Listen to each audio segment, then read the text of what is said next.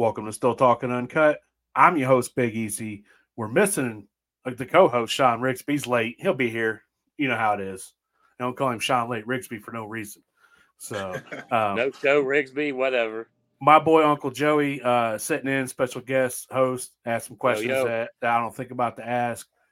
Joined by my man. It's a pleasure to have you on again, this time for a full episode.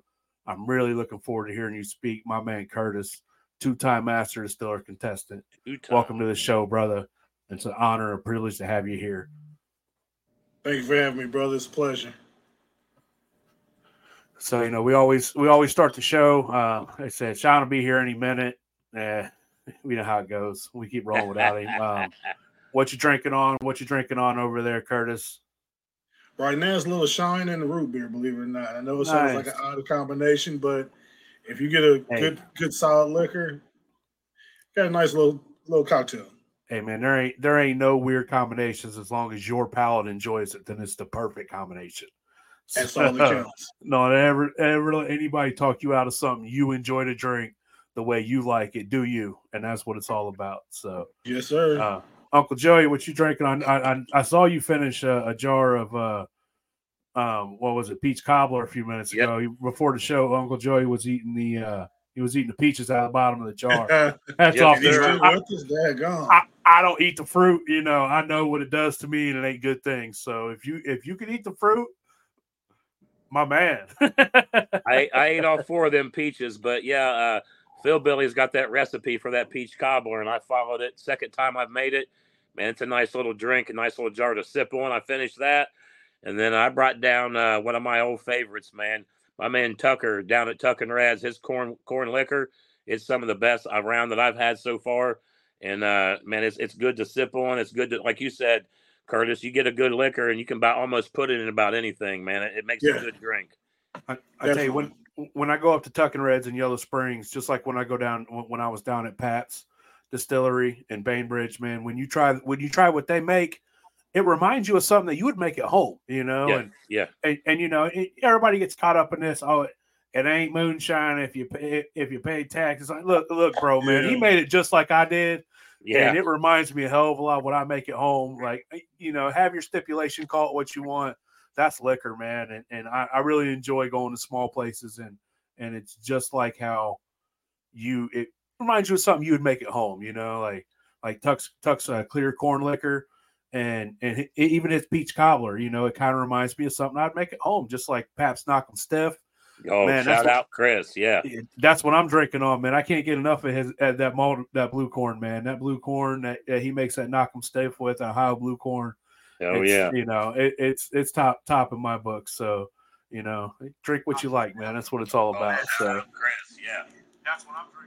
So my son was just up from Alabama, and I sent him home with a jar of Pabst's blue corn Knock 'em Stiff.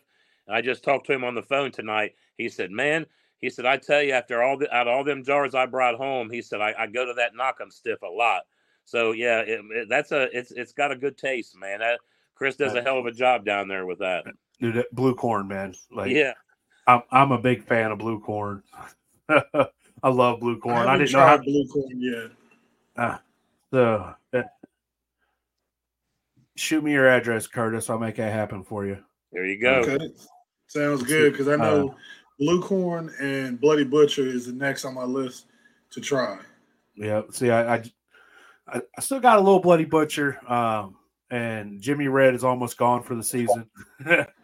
But I still got quite a bit of blue left. So shoot me your address and tell me how big a mash you want to make. And, if you want to run something small and make you a little something, you really like that. I like that blue corn clear and straight. The Butcher and the Jimmy Red, I think it'd be a little better age. Well, to me, the Butcher's a little more earthy, so I'm intrigued to hear what you think about it. So, okay, I'm gonna definitely have to run some. I know there's a local distillery that exclusively uses it, and unfortunately, I don't like their product line, so I'm kind of worried about it. Well, I thought that was weird. Sometimes you got to take what you make in and show them, and they might be like, "Damn, you know what?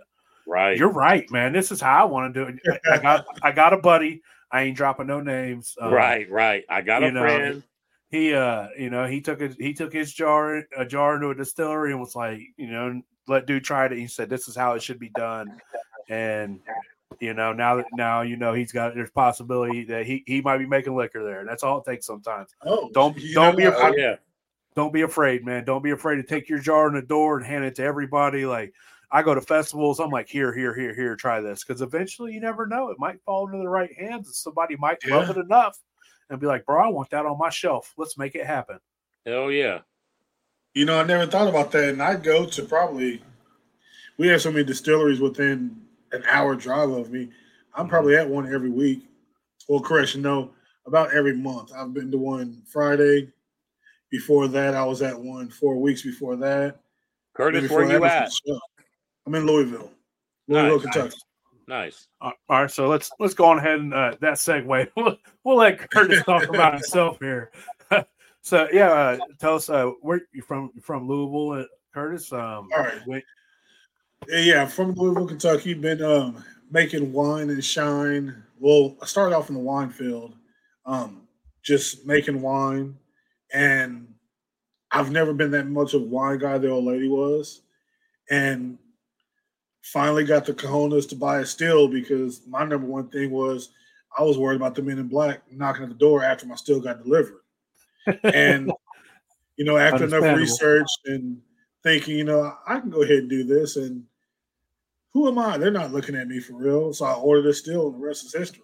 You see, so I've been distilling probably, I'd say about 8-9 years now. Nice. See, I went the opposite route. Me and my cousin was like, man, the hell with it. Get a still. We're going to make videos of us running it. So I went a different route immediately. Well, see, for me, I guess I was always camera shy because I've done so much work behind the camera.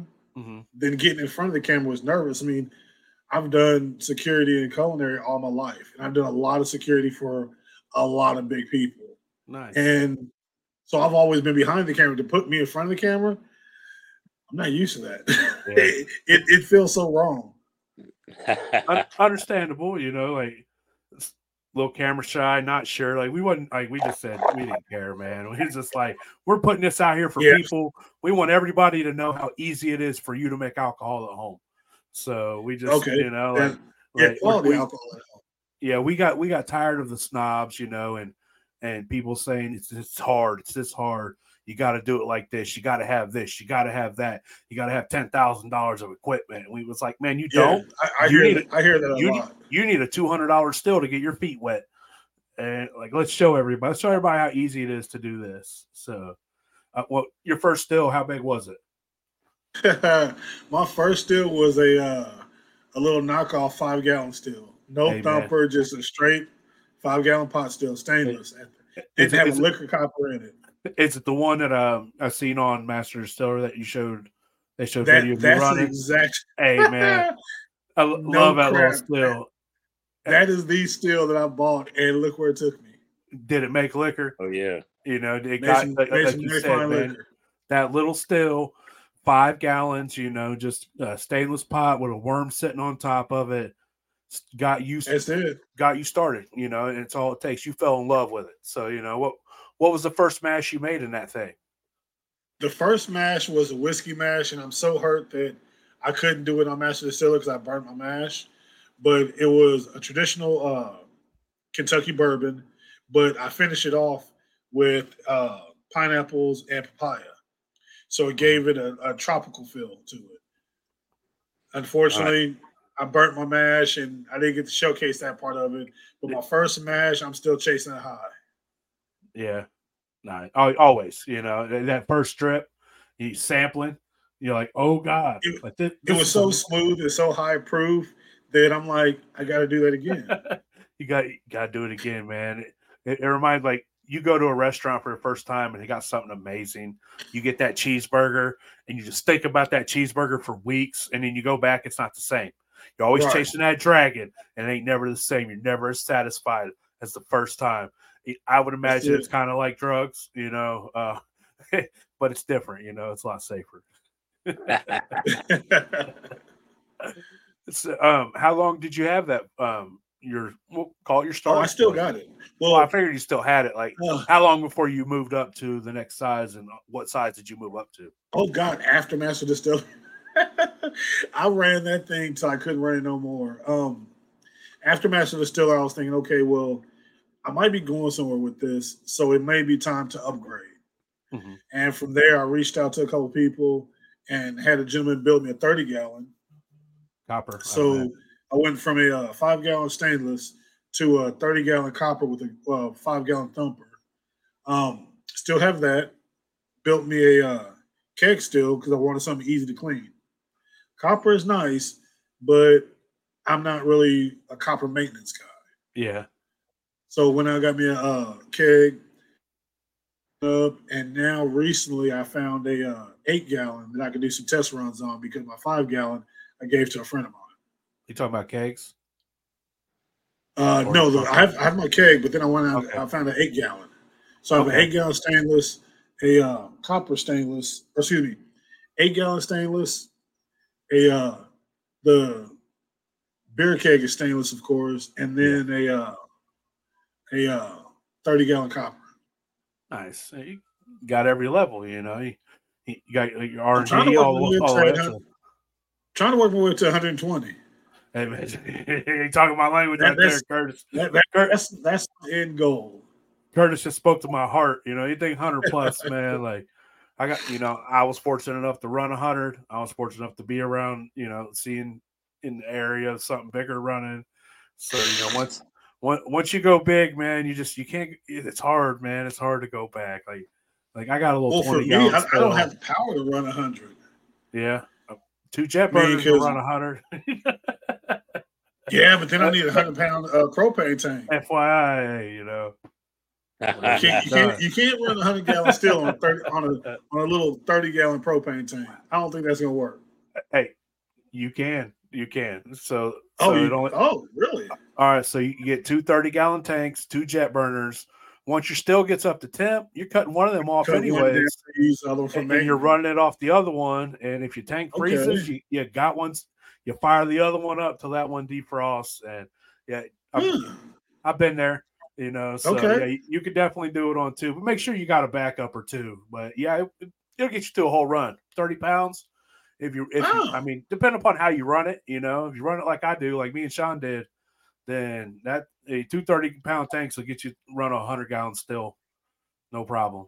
So I have to look into that. Just so you know, a little FYI. That's been my only holdup. I was like, in order for me to do electric, I gotta get a new service panel put in. I'm not ready for that. If I go propane, how big of a freaking burner do I need? So now that I know how to run it, $200 jet, $200. They're $100 a piece. Dual head jet burners off Amazon. 2 30-pound propane tanks, and you'll run that 100. I don't know. I got a store locally that is beating Amazon prices on jet burners. Oh yeah.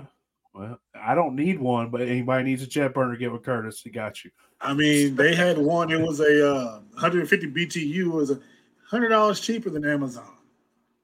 Nice. And I'm like, yo, this is something right here. Oh, look at this. Oh, look who joins us. Oh, on the phone. Right on time. Right on time. Hey, Curtis, real quick. I hear these guys talk about a lot about their stills. On your stainless stills, is it all stainless or you got stainless with copper lines? Let me see. On the new one, I have the 8-gallon. There's a little bit of copper in there, not enough to talk about. The lines are so small and so short. But on my keg, I have the column stuffed with 2 rolls of copper. So I also heard you talk about your first still didn't have a thumper and your second still had a thumper. Which do you prefer? No thumper? Do you notice that big of a difference? Good question. Honestly, I didn't run the thumper on the copper just because I wanted to run it as a pot still because that's what I'm used to. Figured, let me work my way up to it. Right, but you're used to. I didn't really notice too much of a difference, except my proof stayed higher longer, and when it dropped, it tanked. Mm-hmm. My pot still, when it went down, it stepped down in increments. Mm-hmm. But then it's here.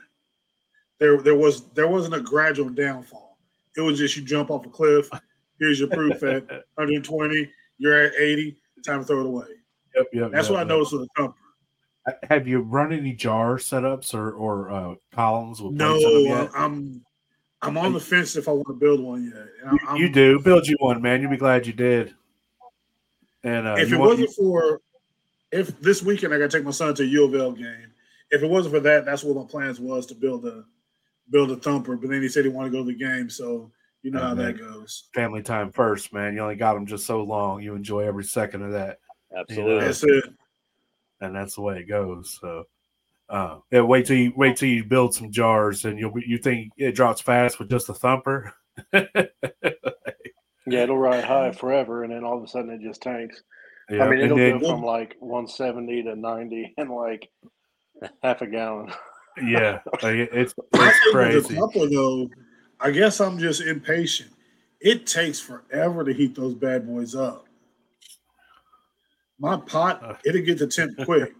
That carryover for the thumper, yeah, I could take a nap doing that. Hey, you just, turn it up. I like Sean's screen better black. You can stay around, Sean. Just keep your face off there. So let me get another quick question in before Sean joins us.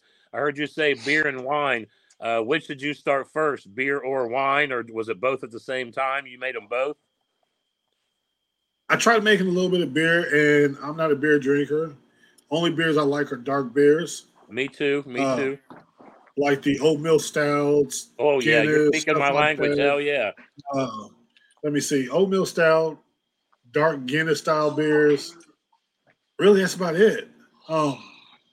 So making those, I was okay at.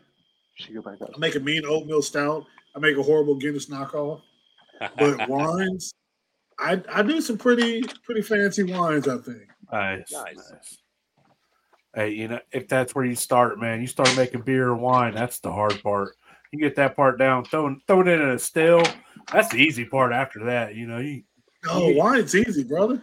Well, I'm just saying, distilling. Like making a good wine isn't real easy. Well, so what's your definition of good?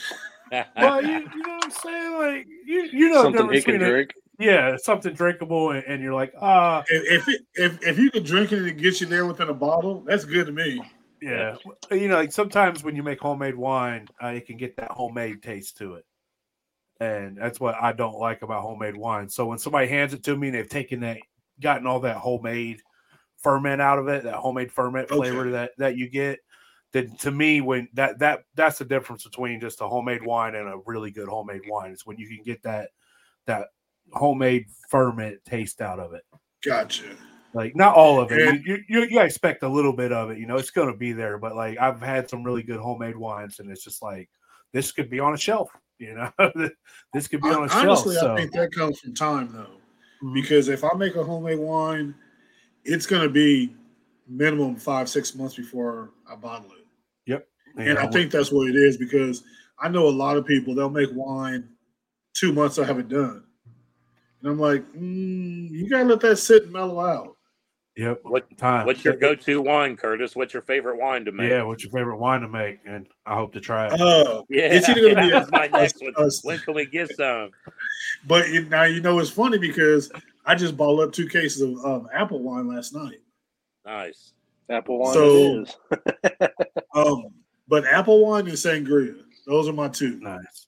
You ever add a little corn sugar to your apple wine and make it into a hard cider? I was thinking about that last night because I was at the brew store. Right in the bottle, man. Just a little bit of corn sugar in that bottle.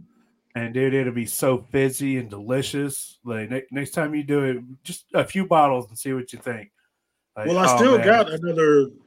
I made a total of, God bless it, 7, probably 14 gallons. So I still have 2 cases to bottle up. Yeah, boy. Yeah.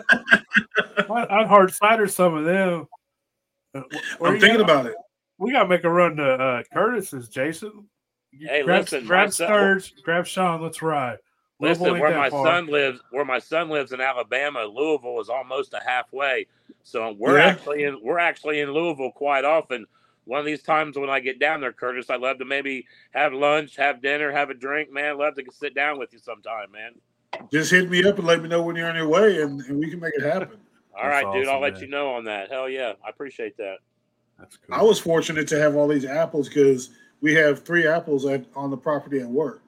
3 apple trees, and they're like, what are we going to do with all these apples? Because groundhogs kept coming on the property and, messing with people's dogs, messing with the kids. It was like, what are we going to do with these apples? I was like, well, I know what to do with them. Well, I went the Forrest Gump route. I went apple pie, apple shine, apple butter, apple this. It's like, we can do all that. And sure enough, hey, when apples are free, you can use all apples to make your mash. I must have made a good 3 gallons of apple butter. And that's a lot of freaking apples when you're doing apple butter. But apple butter, I came up with, let me see, I got 47 gallons of apple rye I got to run. Let's see, what did I come up with? Apple butter. I made a 47-gallon batch of apple rye I got to run. Apple rye. I got some corn to run. No. When you did your apple rye, did you ferment your apples and your rye together, or you ferment them separately and then combine them in your pot? No, I had them together. Nice. Everybody does that differently, and I'm intrigued. Like I'm a ferment. Yeah, I've heard a lot of people, they'll ferment their apples, they'll ferment their rye, or some people, if they're doing a mountain brandy, they'll ferment their corn, they'll ferment their pears or whatever fruit they're using, and then they'll combine them into their pot and run them like that. And then you get some people like you and me. I mash it all together. I let it all mix. It's like a salad. It's like a 7-layer salad. You got to let it sit overnight in the fridge. It's going to taste a lot better the next day. Well, see, I did a 2-step ferment. I let the apples work off by themselves for a good week or so. Nice. And then mashed them all up, hit them with the bird mixer, got those going good with the daddies. And then I came back with my rye and added that and restarted everything again. Nice. Look, so really get that. I did that mainly just as an experiment to see what happens. Those apples are getting a nice long ferment. Yeah, nice long ferment, more flavor, more breakdown. That's my question. So I don't make liquor. I just have consumed this delicious corn and all this stuff you guys make, but I will. I just had a conversation with my wife. We will run, but that the longer you ferment, what's that giving you? Flavor? Is it giving you more flavor, more alcohol? It gives you more depth of flavor. Okay. Think of it like when you make a soup or a stew, how it's okay that first day, but the second or third day is so much better. Right. Chili. Your chili's always better day 3. Yes. Okay. Yeah. And then it's the same concept. You get some people who, when their mash is done fermenting, they'll let it sit until it's crystal clear like a wine. You let it degas, they let it clarify. And then you get some people, they're just like, nah, man, it's done fermenting. She's ready. You know, and both ways are awesome. And each one's got a different flavor. And it's all about that person, to each their own, So it's especially really cool. And that, if you're doing a turbo yeast, letting it clear like that, that's probably the best thing you can do for that. I've never worked with turbo yeast. I've heard it leaves some funky flavors. So I've never worked with it either, just because everything you hear about it's fast. You know what I'm saying? It's fast, and I'm a believer in 3 things, man. You got fast, good, and cheap. Can't have 3. You can only have 2. So I watch a lot of these guys' podcasts, and I hear them talk about. We'll get on that conversation, that yeast conversation. What kind of yeast do you use there? That's a good question. It depends on what I'm making. I'm not loyal to any yeast. Now, I do keep, let me see. If you look at my refrigerator, I'm always going to have angel yeast, and I'm always going to have daisies. But I'm sorry, I don't mean to cut you off. What do you use your angel yeast for? If I'm making something out the box. Nice. Because I know angel will eat through whatever. So if I'm making like a sweet potato mash or something like that, I'm going to use angels because I know I don't have to cook them off. I can chop them up fine, let them soak overnight, throw the angel in there, and this is just going to go to town on it. If I'm making an oddball fruit, like a mixed fruit, where there's no particular flavor I'm trying to get out of it, just in general, like fruit punch flavor, I'll use angel. Deities mainly for my grains, and depends on what wines or what brandies I'm trying to make. Then I'll go to like the EC 111s. There's some cider yeast out there that has some good flavors. So I'm all over the place. Yeah. Okay. Every yeast is something for something different, especially like talking about if you're making wine, you don't want to use distiller's yeast in your wine. It's going to taste like shit. You know, like I would never bottle, like I use bread yeast on my fruit. You know, a lot of people don't, but I would never bottle that wine and drink it because it don't taste too well. It's not drinking wine when you use bread yeast. It's distilling wine. Yeah, it's a little harsh. Yes. So you like if I was to make a wine, I would use like a 71B or an EC 1118, like he was talking about. We are so blessed nowadays with all the different strains of yeast. Like there's a strain of yeast to do anything and everything you can think of, and you're not sure. Right. Look it up on Google, man, and be like, oh, what is the best yeast to make this? And there'll be a bunch of different just strands, and you can get anything you want now. It used to be, you know, it's like, oh, well, my grandpappy's had this strain that he developed in the woods back in, you know, Prohibition time. We've been using this same yeast forever because it wasn't like that. You know, it wasn't, you could just hop on Amazon and get yeast delivered to your door. So like I talk about it all the time, we're living in a renaissance and an explosion of moonshine. And it's amazing for the home distiller nowadays at what is so readily available to everybody. I want to try to get into saving some of my old yeast. That's my next adventure, is saving the yeast, washing it, trying to reuse it if I get a good run. But from what I've seen, I don't know if I want to get into all that extra work. I'm a little bit low. My man, like it's too simple just to buy a thing of yeast from Rural King for $4 or $5, and like, yeah, I'm good to go. I didn't have to jar it. I have to keep it cool. I have to reactivate it. But you know, it's something cool that you know you get later on down the line. You could be like, I want to try this, and you can, you know. So go ahead and do it, and then let me know how it goes. My biggest thing is I want to try it now. So if I do ever get the joys of opening my own distillery, I've already done all my R&D. Yeah. Versus doing that now, and I got to pay the bills. I want to experiment. Nah, that's not a good time to experiment. Nope, not at all. So, you went on Master Distiller. You was on the World War of Whiskey. Yes, sir. And that's what. So, is that what you say that you specialize in? Is like a bourbon, whiskey bourbon, or do you have anything that you would say like, man, this is what I really like to do, and this is what I pride myself in doing really well? Honestly, being I can't say Kentucky born and raised, but Kentucky born and bred. That's pretty much my go-to. Is I'm always going to do a corn and grain mash, whether it's corn and barley, corn and rye, corn and somebody, but it's always 90% of what I do is a corn build. Yeah, and then I'm going to age it on either oak or I've tried some other woods, but oak is pretty much French oak and American oak are my go-tos. Yep. So it's hard. It's hard to beat those two, man. They're tried and true. What do you think the flavor difference is between the French and the American oak? I haven't ran anything on the French oak in a while. Okay. It's probably been 2 years, but the French oak to me was just a little bit harsher, had more bite to it. Yeah. I was doing the exact same mash bills.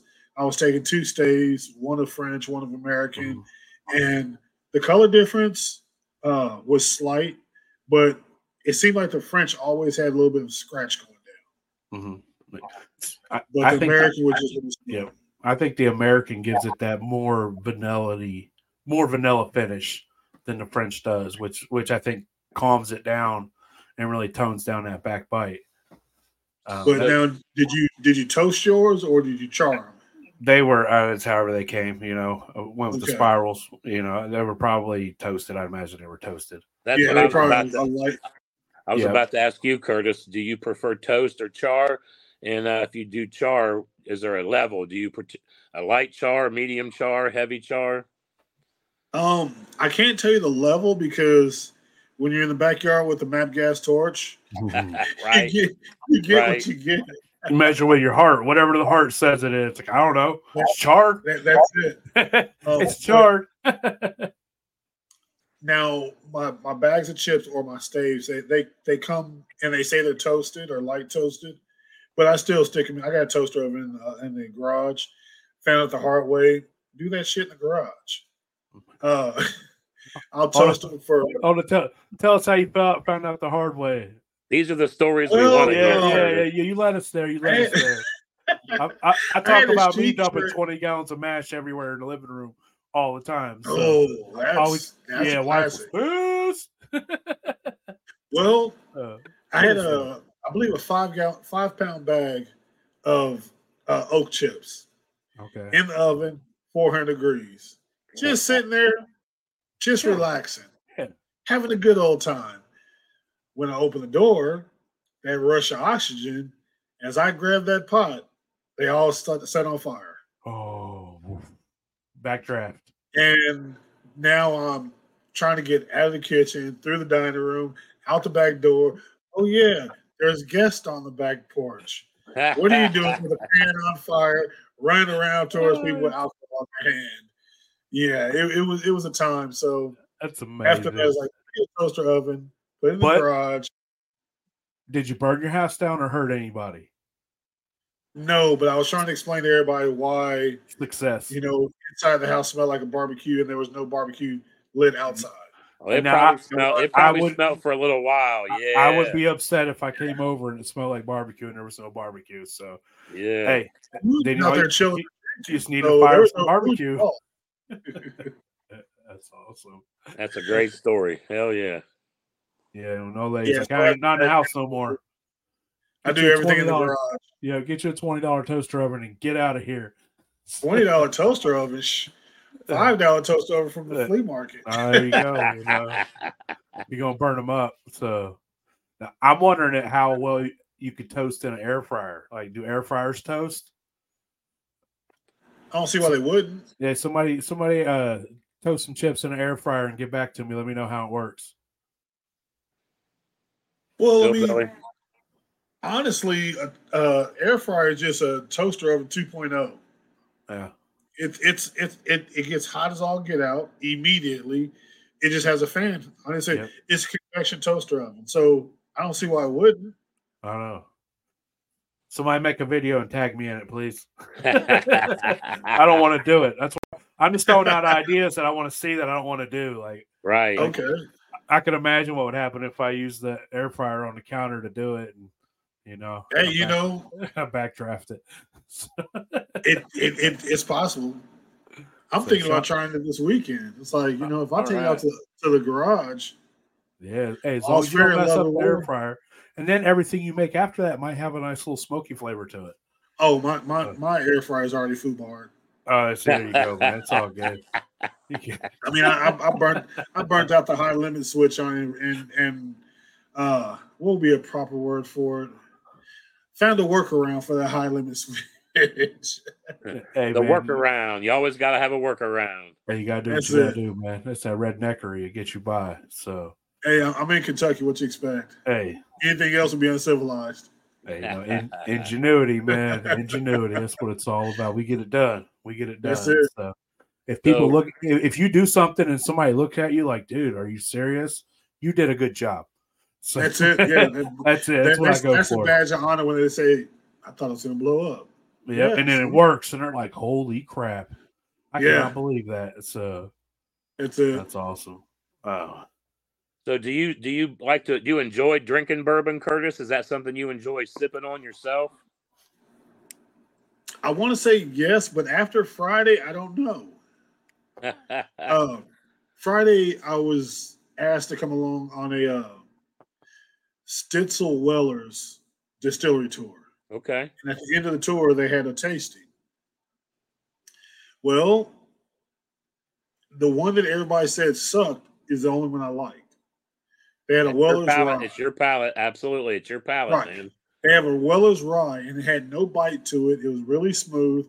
Had no legs to it whatsoever. It was a really light bourbon where it just hit your tongue and it's gone.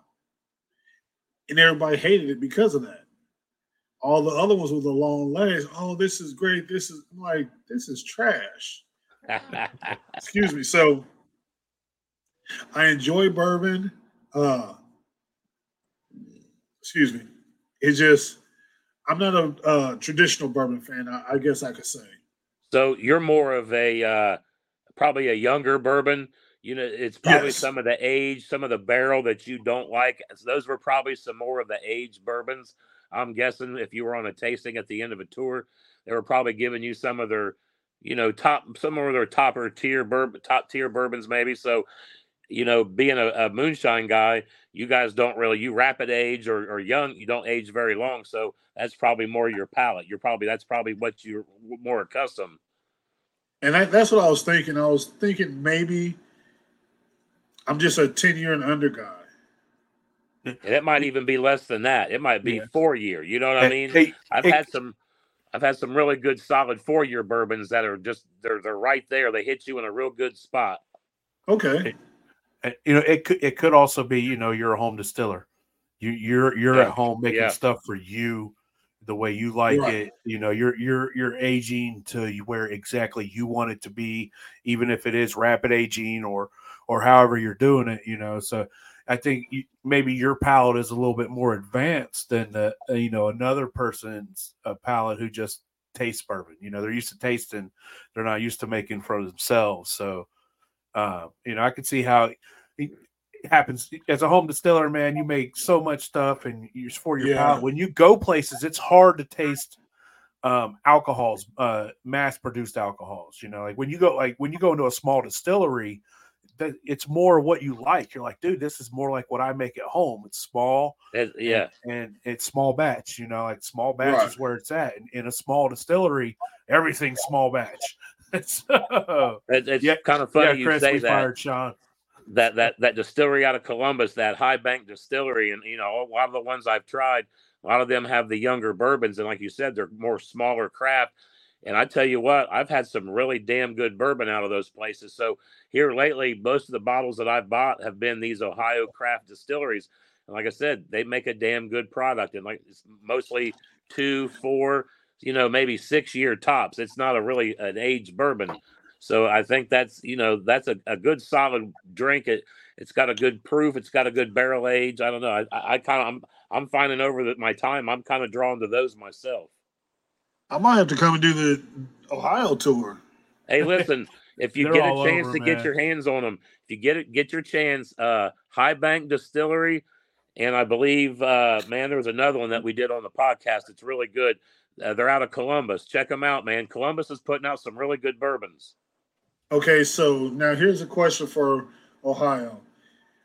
What's my first, second, third stop? Cincinnati, Columbus, or Dayton for distillery tours? Pabst. Go stop at Pabst in Bainbridge. Man, you got to go to Bainbridge. Go check out Pabst Hilltop in Bainbridge, Ohio. And if you're on your way up, you might want to. Bainbridge near? It's in you might want to come up through Ripley and go see Doug Taylor at Northern Yankee also. Yep. So you come up right like on the point, the point of Ohio. Okay. You come up through there. You can stop at Ripley. You can see Doug Taylor. You could go from there. You could stop in Bainbridge. And then from there, you could shoot up to Dayton, and you could go to Dayton Barrel Works, to Bella Dayton, Tucking Reds is right around the corner. Reds is in Yellow Springs. We got Indian Creek right there in Huber Heights. Within 30 minutes of each other, we could go to about 6 different really nice distilleries here in Ohio. Okay. Because I'm thinking I can just come up there and make a weekend of it, go to one Friday, one Saturday, one Sunday, and come home. Hey, I'm having a birthday party on October 14th, and it's the 2nd annual Moonshiners Bash and Ball. So anybody wants to come, man, you're more than welcome. We will be in Ohio. Moonshiners Fashion Ball? No. Bash. It's a fashion ball. I thought you said fashion. Ain't gonna be no fashion. Okay, I just had to clarify that. It's an overall event. You got to wear overalls. Okay. No, just saying. Well, Curtis, let me tell you what. I'm sure Big Easy feels the same way. You come up to this neck in the woods, you better hit us up, man. We'll gladly take you any place you want to go. Yeah, they're all over. I'm gonna hold you to it. So last year, my buddy Hooch and Bennett, they came up from North Carolina and West Virginia for my party. And before the party, I took them out to Indian Creek, real beautiful. They got the two of the oldest pot stills in America running there. Oh, wow. It's beautiful. You walk in there, they drain their water right into the floor in front of you. And he tells you how he does his run. When he does his run, he uses butter and his pot. And when he does his stripping run and when he does his spirit run, he uses ash to collect all the impurities out of it. It's wild, man. It's a beautiful place out there. Okay. And I know he just built a big old tasting room out there. And like it is literally 15 minutes from where I'm at. And then for me, 15 minutes or 30 minutes for me is Tucking Reds. And then, like I said, you go downtown Dayton. You got Dayton Barrel Works, Bella Dayton. Then 10 minutes from them, you got the Hall Brothers. And Sean knows all about the Hall Brothers right there in Dayton. There's just so many of them around here. And that's just when you get in the Dayton area. Well, I'm gonna definitely have to check them out because I used to run through Dayton a lot. Good Lord. Yeah, I'm right 70, 75, right where they meet. That's where I'm at. So okay. And Uncle Joey and Sean and all them, they're 30 minutes east. Yeah, we're not far. Or west or whatever way, west, east, whatever way they are. They're about down the road. Yeah, I'm gonna definitely have to come up there because I've been looking. All the tours in Kentucky are the same, and everybody's set up pretty much the same. Yeah. So for me, I'm using as R&D as like, if I can get open up a distillery, who do I want to be like, or what inspiration do I want? How do I want to do it, man? Right. Listen, I've hit on this a bunch. I came from a bourbon podcast, Curtis, and I've been on a lot of bourbon tours, and they're cookie cutter, man. You don't feel any kind of connection with any of these people on these tours, and most of those people's giving you this info have never distilled a drop of liquor in their life themselves. Right. So they're just reading you what the script they've been given tells them to read you. Yeah. Not that that's a bad thing. I don't want to think I'm giving them any hate. But when I've been to Chris's down at Pabst or been back with Tucker at Tucking Reds, man, he takes you in the back. He explains it to you. He'll open up his barrel of mash and get your head down in there and smell your mash. And, it's a completely different experience going and sitting with these moonshiners. They'll let you get back in there right where the magic happens, where everything they do and all the love they put into it, they let you come right back here and stand right where they stand. And that's right. What to me opened up my heart to I fell in love with just the passion that they're so willing to share with everybody. So you definitely, if you're coming up this way, Doug, Chris, and Tucker are three that you definitely should stop into, man, for real. Yeah. Okay. And if you want history, then you gotta check out Indian Creek. And I've heard a lot of good things about Dayton Barrel Works. Sean and Ian's talked a little bit, but a lot of good things about that place. Yeah, it's beautiful. It's beautiful down there too. They got I tell you, at Dayton Barrel Works, their bartenders are very knowledgeable and will just talk alcohol with you and how they make their liqueurs and they make everything in house right there. And it was amazing to hear somebody as passionate as that behind the bar making your drink. It was pretty awesome. So, but that sounds like the place to be. When you was on, so you was on Master Distiller the first time for the and you made a Kentucky style bourbon, and that didn't go so well. He got a little hot on the mash. Happens to all of us. But you got to come back again, and you competed in the Team Digger versus Team Tim, outlaw versus legal, right? Correct. Nice. And so it was you and 5 other contestants on there. Yes, sir. And how did that show go? Like, what did you guys do? Did you make your own mash? Did they give you a house mash? That one was. How crazy was it with 5 other contestants there? It's all at the same time. Well, that was a brotherhood because we're all coming from a liquor background. We have three very eclectic distillers, and then you have 3 very different moonshiners. Yes. But the way the show was set up, there was a lot of stuff that was supposed to happen that changed. So I went in with the game plan for A, B, and C. But when we got there, okay, guys, we have a change of plans. All right, no problem. Then when they hit us with the change of plans, I was like, oh, snap. You just messed up my whole game plan. Yeah. My whole train of thought I had on how I was going to navigate that show had to change overnight. We ran a house mash, but we weren't supposed to run a house mash. So with that house mash, we all ran that. We all had the exact same still. And then from there, we went to the rapid aging. And the points that we were looking for, we weren't initially looking for a certain proof. Okay. They were going for something else. They hit us with a proof when we walked on set. It was like, how the hell do you give a certain proof?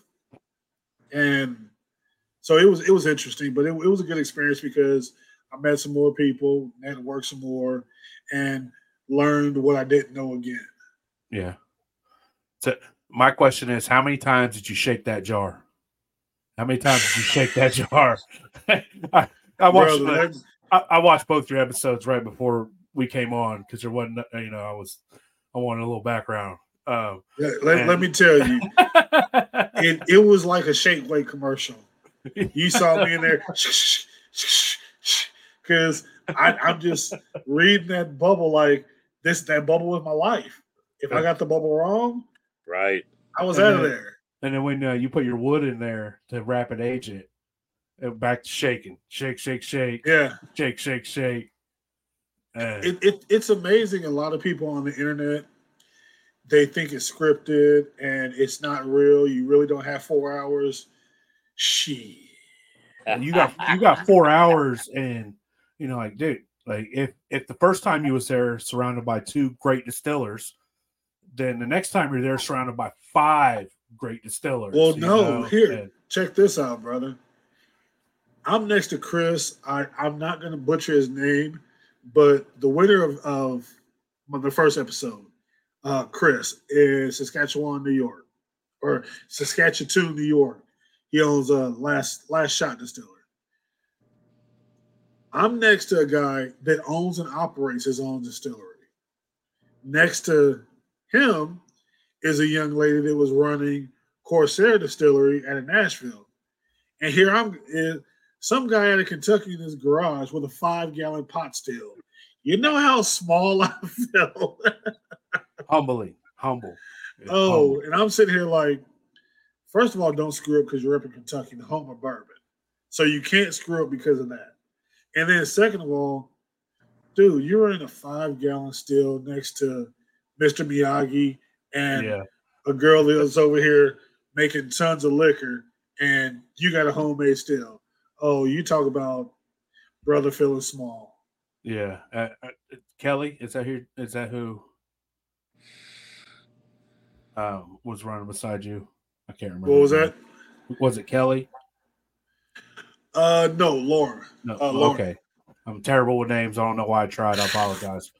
No, Kelly. She was on. Kelly was on the Team Digger versus Team Mark.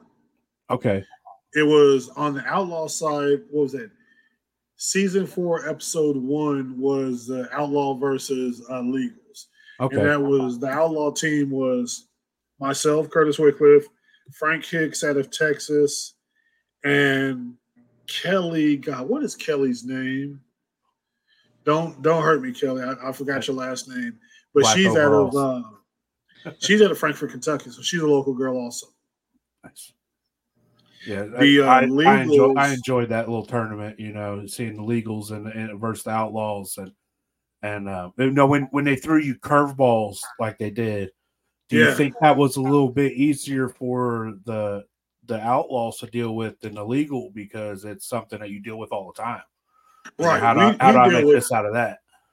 We deal with curveballs all the time. And the Legal guys, they're working behind a computer screen or they're working behind a lot larger vats. But with them, everything's in a controlled environment. So it's a little bit easier. They don't have hiccups because their setup is set up for no problems. Yeah. But for us, problems are part of our everyday life. Every run's a hiccup. There's a hiccup with every run. whether Exactly. I'm spilling mash in the floor, or I got to swap the tank halfway through, or just there's always stuff, man. I dump mash in the living room. I got to sleep on the couch where it's sticky. It doesn't matter, You about to catch your oven on fire. Shit happens. It's definitely. But yeah, curveballs for the anything. Outlaws are I would say a lot easier to handle. Nice. Now, in your two trips to Master Distiller, did you learn more about distilling than you ever learned on your own, or did it really, really help take your distilling to the next level because of all the information you gained? It took my distilling to the next level the first time from all I learned. Mm-hmm. And from there, I was off to the races. Nice. I guess I need to watch my first episode, and I can tell you breakdown as far as minute to minute the oh crap moments. Like, see a look on my face? It was right then I knew. But see, when I'm stirring that pot, I could tell you exactly when I smelled that first burnt char, and I knew it was game over. And then I went into survival mode. How do I fix it? Yeah. Because I'm not going to get on TV and quit. No. Last thing, you're not going to call me a thief. You're not going to call me a quitter. Two things you can't call me. Hey, you can call me a lot of stuff, but you can't call me those two. It don't matter if you're at home. You're still not quitting. The national TV ain't no different. You're going to be you, and you're going to do what you're going to do, and you're going to be who you are, and you're going to fight till the end. You're going to try this, try that, and I was trying to save that something terrible. I pulled out every little trick I could think of, and unfortunately, it tasted like char. There's just some things you can't get rid of, man. Like if you was at home, I believe you said if I was at home, I'd have dumped this out. Oh yeah, quickly. It's just some. The sad part. On top of that, when I went to the still house, at that time I didn't know what deflagrator was. There was a bunch of different still parts. I had no idea. I'm in the still house looking for parts, and I'm thinking, there's no parts in here left. Yeah. I was the number 2 guy. I went in there and I was like, there's nothing in here that I know of. All this stuff is foreign. What do I do?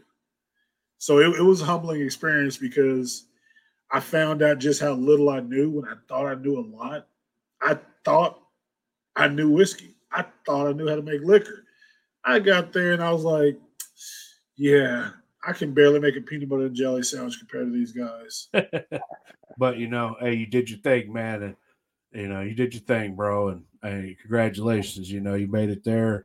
You worked hard. You got there. And you definitely belong. You can tell you belong, whether you had experience on them copper stills and all those parts. It didn't matter, man. You did your thing, and making liquor's making liquor. So congratulations. I tried my best. Thank you, sir. Because I was nervous as all get. Shaking in my boots is an understatement. Oh, I bet you should have just got really drunk and did it hungover like Sean. Then you're too sick to be nervous. So. No, I was too nervous. I was too nervous to drink. I'm down there thinking to myself, "Oh God, what do you do?" So I was so nervous. It was sickening. So now the time where you mashed in and you knew you had a little scorch in there and where it mashed and it ran, did the whole time you just worried yourself to death thinking about how you can try to get that out? From the moment I smelled that scorch, I stirred that pot for the next 2 hours. Because I didn't. There was, and my thought was, I smell a little bit of scorch. If I keep it moving, keep it agitated, then there's nothing else to burn. It's going to always stay moving, so maybe I can clean it up. After that, and I started transferring it and getting it out of there, I was thinking to myself, I might be in trouble. So I just went to survival mode and was trying my best. And then, when we had to come back, every moment I got that the camera wasn't on me, I'm on my phone. How do you fix a scorched mash? How do you fix this? How do you fix this? That's what I was thinking, man. And unfortunately, everything was, you need baking soda. You need to let it sit overnight. You need to do that. Everything took time. Yeah. And that's the one thing that I didn't have was time. That's the one thing they don't give you is time. Like, how do I do this now? Yeah. How do I do this now? I stuffed my head with the copper mesh that I had, which wasn't enough. I got to the point I almost had to ask the other contestants for their copper, but then I thought if I stuff with too much copper, I'm going to have vodka. Not enough copper, I'm going to have charcoal. Yeah, have flavor, Yeah, it was rough, but I've seen people do everything from running water and throwing butter in the thumper with water just to try to pull anything out of it it can. Just so many things people try, and I'm just like, man. I thought about the water trick, but then at the end of the day, I'm still going to concentrate it when I distill it. So if it's going to be there, it's going to be there. Yeah. Too much copper, can strip that flavor out. If you're going for flavor and not GNS, a neutral spirit, then too much copper can strip it out. And we're talking mesh. We're not talking like lines and things. We're talking packing mesh in there. It's kind of like running it through plates and jars, and you're refluxing and you're stripping flavor out. And then, if you hand them a jar and they want flavor and there's no flavor, you're kind of damned if you do, anyway. So, but things happen. You learn a lot, and that's what it's all about. It's all about advancing yourself as a distiller and learning and getting better. Just like with anything else you do. Anything else you do that you love, like you don't make liquor for the money. If you do, then that's what you got to do. But for most of us, it's just something we love to do. Love handing somebody a jar and they're like, "Oh yeah, bro, yeah." This guy likes doing that. I'm wanting to tell you that. That guy right over here, he's that guy. Like, oh yeah, I like that. Yeah, I like that. I love the reaction after you hand it to them. That's what I strive for. Because you hand them, some people kind of hesitant. You hand them a jar. What's that? Shut up and taste it. Not me. And once they taste it, one of my favorites is when somebody's like, I don't like moonshine. And it's like, okay, try this. And they're like, oh, babe, like this will get me in trouble. And he's like, oh, dude, man. Hey, get that away from her. I've met a lot of people like that. For some people, for some reason, people around me or maybe in my part of Kentucky think moonshine is supposed to be harsh. I'm like, you got the wrong shine if it's harsh. A lot of us, a lot of people tried moonshine one time out of a buddy's trunk. You got it from a friend who got it from a friend, and that shit was probably Everclear or straight gasoline. And how long ago was that? 20, 30 years ago. And things have come a long way since then. And now they try it and they're just like, I didn't know that's what it was supposed to taste like. Like, you're right, it is, man. It is. That's what it's supposed to taste like. Exactly. It ain't gotta be hot, like a lot of the dudes, they want that clear liquor, give me that clear 120 proof. Like, go ahead, man. So that's what I'm saying. So Everclear isn't moonshine, but a lot of people pass it off as moonshine, they're like, oh, I made here's apple pie moonshine. It made with Everclear, but it's still called apple pie moonshine because there's a lot of messed information out there, And so when you hand somebody a good jar, they know the difference, even if they're not an experienced, drinker, have a high palate. They know the difference between a shit alcohol and a quality alcohol. Right, definitely. Doesn't matter what level you're on. So, Curtis, when you drink, what's your proof level do you like to drink at? I'm kind of a higher guy. I like 100. I'll even say I like up to 130. That's just what I enjoy drinking. What where are you at in that? Do you like a lower proof, a higher proof? It depends on the day I had at work, anywhere from 100 to 120. Hey, I will say I feel the same way, brother. I'm with you there. Depends on how hard the world's kicked me that day. Depends on how hard the liquor's got to be that evening. So I have some real smooth 110 and 120 liquor. So that's really my wheelhouse. Mm-hmm. 140, we start, do I have to really work in the morning? Do I really want to go to work? Yeah. But the 100 to 120 is my happy place. Nice. I know I'm a bourbon guy, so I know when a lot of my bourbons, what I really find the wheelhouse, it's that 1 to 120. I've got a couple bottles. Today I just went out and got my first barrel, so I'm waiting on that. My son better be happy I love him, because if not, I'll be filling that bad boy up this weekend. But I went and got my first barrel today, and I'm gonna try barrel aging versus staves and gallon jars. Nice. I tell you, man, you'll never go back. You'll be like, bro, this is where it's at. I gotta wait. I'm waiting. I gotta wait, man. You get a little barrel. What size barrel? Yeah, what size? 5 gallon. Nice. About 6 months. I think some people see that, that's what I've been told. 6 so months if it's to a year, depending on, that I have seen some distilleries, I won't say who, but they'll put spirals inside their barrels. Really? To really help. It's so you could take it 6 months and call it 12, I don't know, legalities, something like that. I don't know, man, but I seen it. I picked up some barrels you ever use, and I popped. I was like, dude, this thing's got spirals in them. Why? And then it piqued my interest, and I wanted to know why. Okay.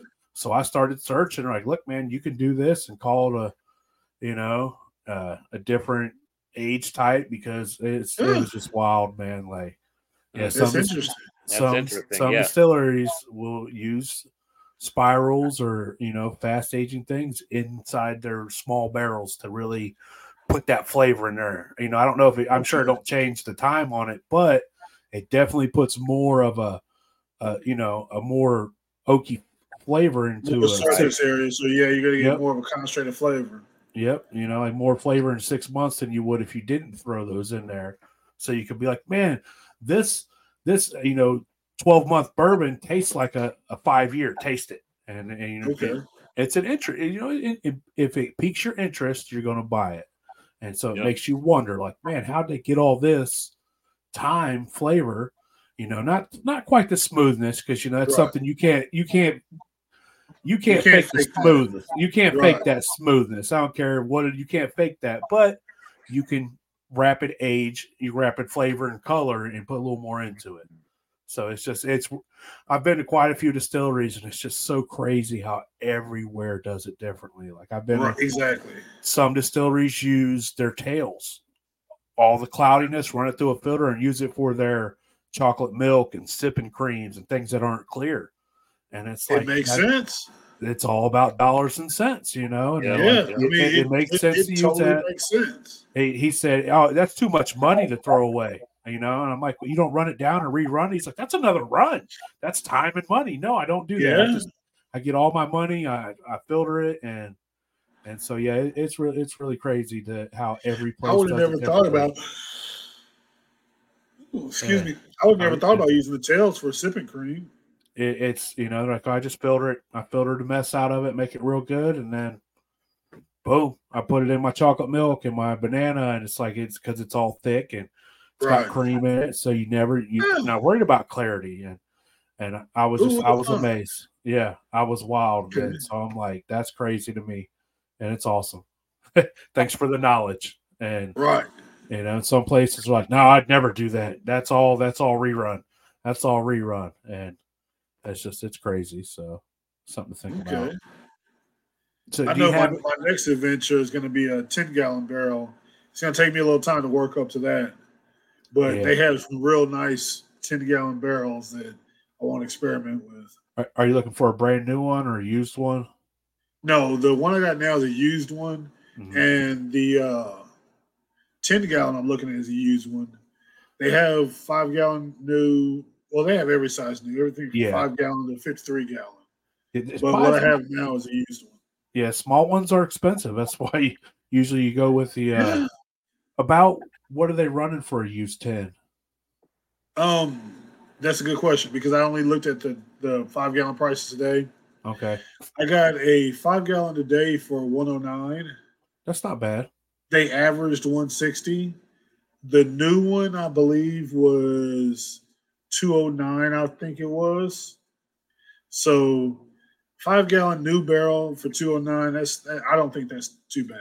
That's not too bad at all. If you come up here, I'll take you out to that Indian Creek. He resells his 10-gallon used for like $120. Okay. Used once, and uses them like 6 months to a year. He sells his 30s for like $150 or $175. I think that's what it was last time he was there. Yeah, I got a 30. I just never filled it up yet. And see that's my only thing is I only want to get it in close time. I know I'm going to use it because I don't want it to dry out on me. Mm-hmm. And I know in the next couple of days that I'm going to fill that 5-gallon up. Excuse me, cheese. But then it's that whole waiting time. Oh, yeah. So, have you water tested that 5-gallon yet? Make sure it doesn't no, leak. it's still strapped in the seatbelt in the car. Okay, nice. No, I mean when I say I just picked it up, I took a break at work, so it was maybe in between 2:30 and 4 is when I picked it up. But somewhere around 3 o'clock is when I picked it up, and like I said, it's still sitting in the back seat, strapped in the seatbelt, waiting on me to take to the garage. I ordered a steamer, so just in case there is leaks in it, I'm going to go ahead and hit it with a steamer, see if I can swell it up like that. And then that way. I picked up my buddy.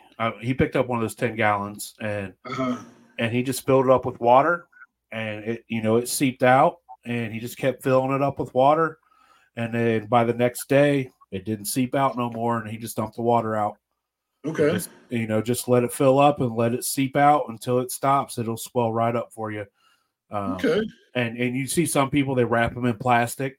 You wrap them in plastic, and they just keep doing that, and eventually it'll just swell up and it won't leak anymore. If you got it and it's got a substantial leak in it, instead of trying to, because sometimes people they get big vessels of water and they submerge them down, and it's hard to get a big old vessel. And I was talking to my buddy about it. I was at his house. He's like, "Nah, man, check this out." He wrapped it in Saran wrap. He filled the hole up with water, and you could see it was leaking slowly. Come out a couple hours later, it was a couple inches down.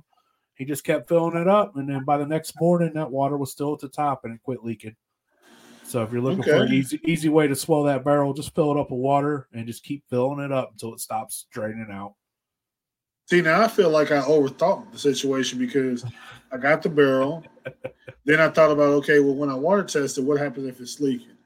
Then I'm thinking, just steam the crap out of it, swell the wood up, get you some beeswax. If it does leak and it doesn't seal over 24 hours, hit it with some beeswax, call it a day. Wrap it in Saran wrap and just keep dumping water in it until it stops leaking.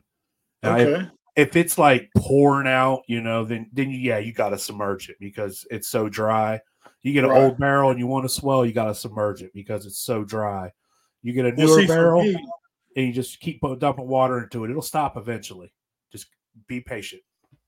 For me, I'm close enough to a couple places that sells barrels, and I'm able to go pick up whatever I want. Nice. Versus if you guys order something, you're at the mercy of the picker. They just pick up a barrel to fulfill the order. Me, I can go through and stumble. They'll let you into the facility, and you just go through and look at and pick exactly which one you want. And I sat there for probably 20 minutes chewing the fat with the guy that works there. Well, what you gonna do with it? Well, I'm gonna fill it with some shine. What are you gonna do with it? I mean, what do you mean with it? What are you gonna do with it? Well, you don't buy a 5-gallon barrel for charcoal. Well, some people use barrels. They age wine in them. They age honey in them. Yeah, they're real popular for that. The 5 and see that's what I want is a maple barrel. Nice, because they had some barrels that were aging maple in it. Only thing is, they were 20 and 30 gallon barrels. Yeah, it takes a long time to come with 30, 20 gallons of moonshine in a 15-gallon keg. It does. So.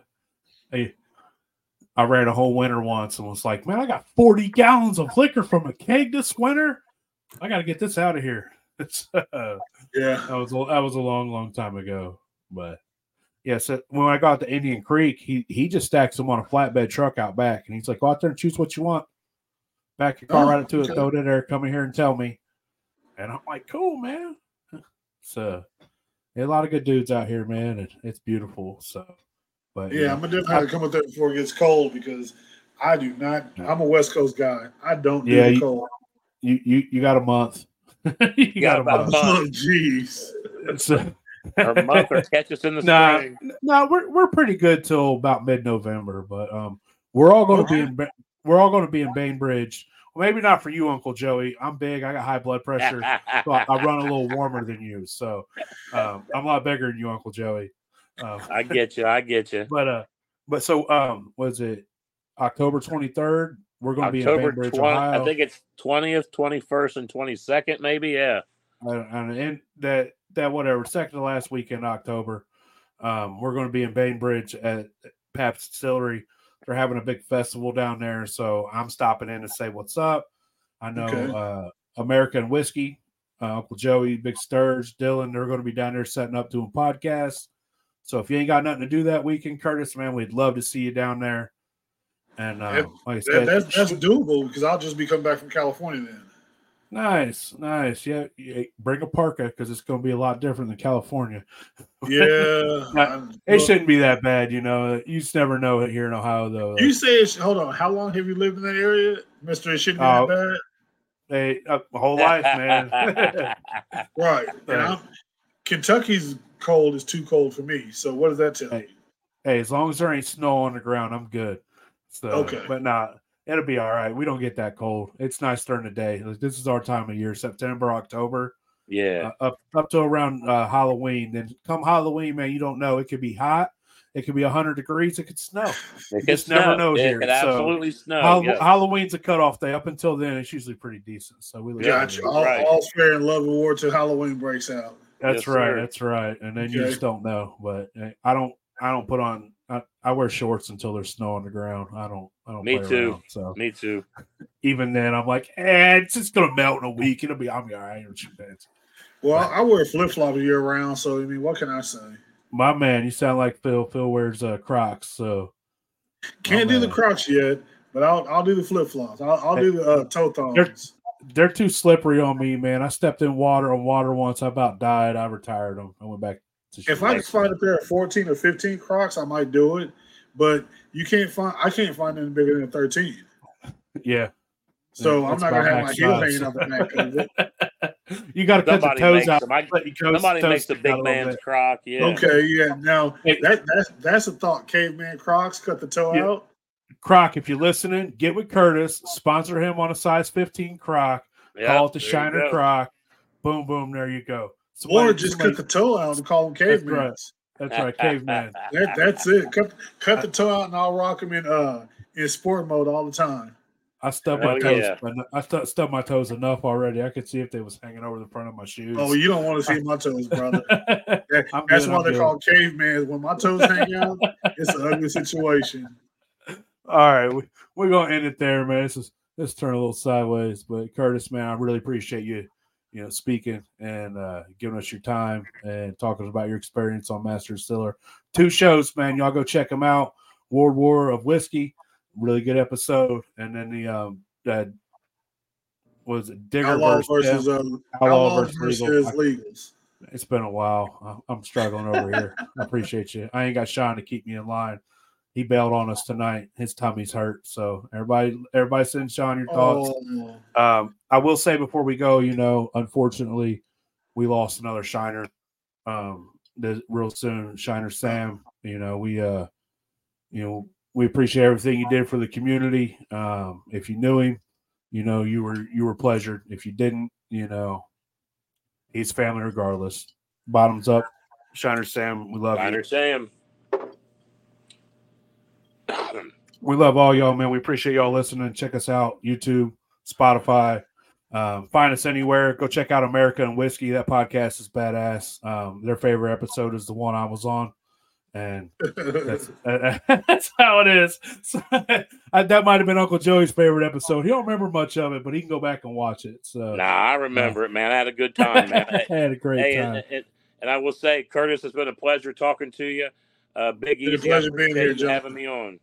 So, hey, Curtis, I know American Whiskey would love to have you on their podcast. Link up with Uncle Joey, and you can go sit on there and shoot the shit with him and Big Sturge. It's a good time. So sounds like a plan. Just let me know. We can make it happen. All right. He left, came back. That was quick. All right. Oh, Curtis moved up a slot. My man. Right next to Big Easy. So, all right, man. We love all y'all. If y'all want to shoot the shit, stick around. You ain't got to leave right after I end this. So, everybody have a good night. Everybody shine on. Take it easy, sir.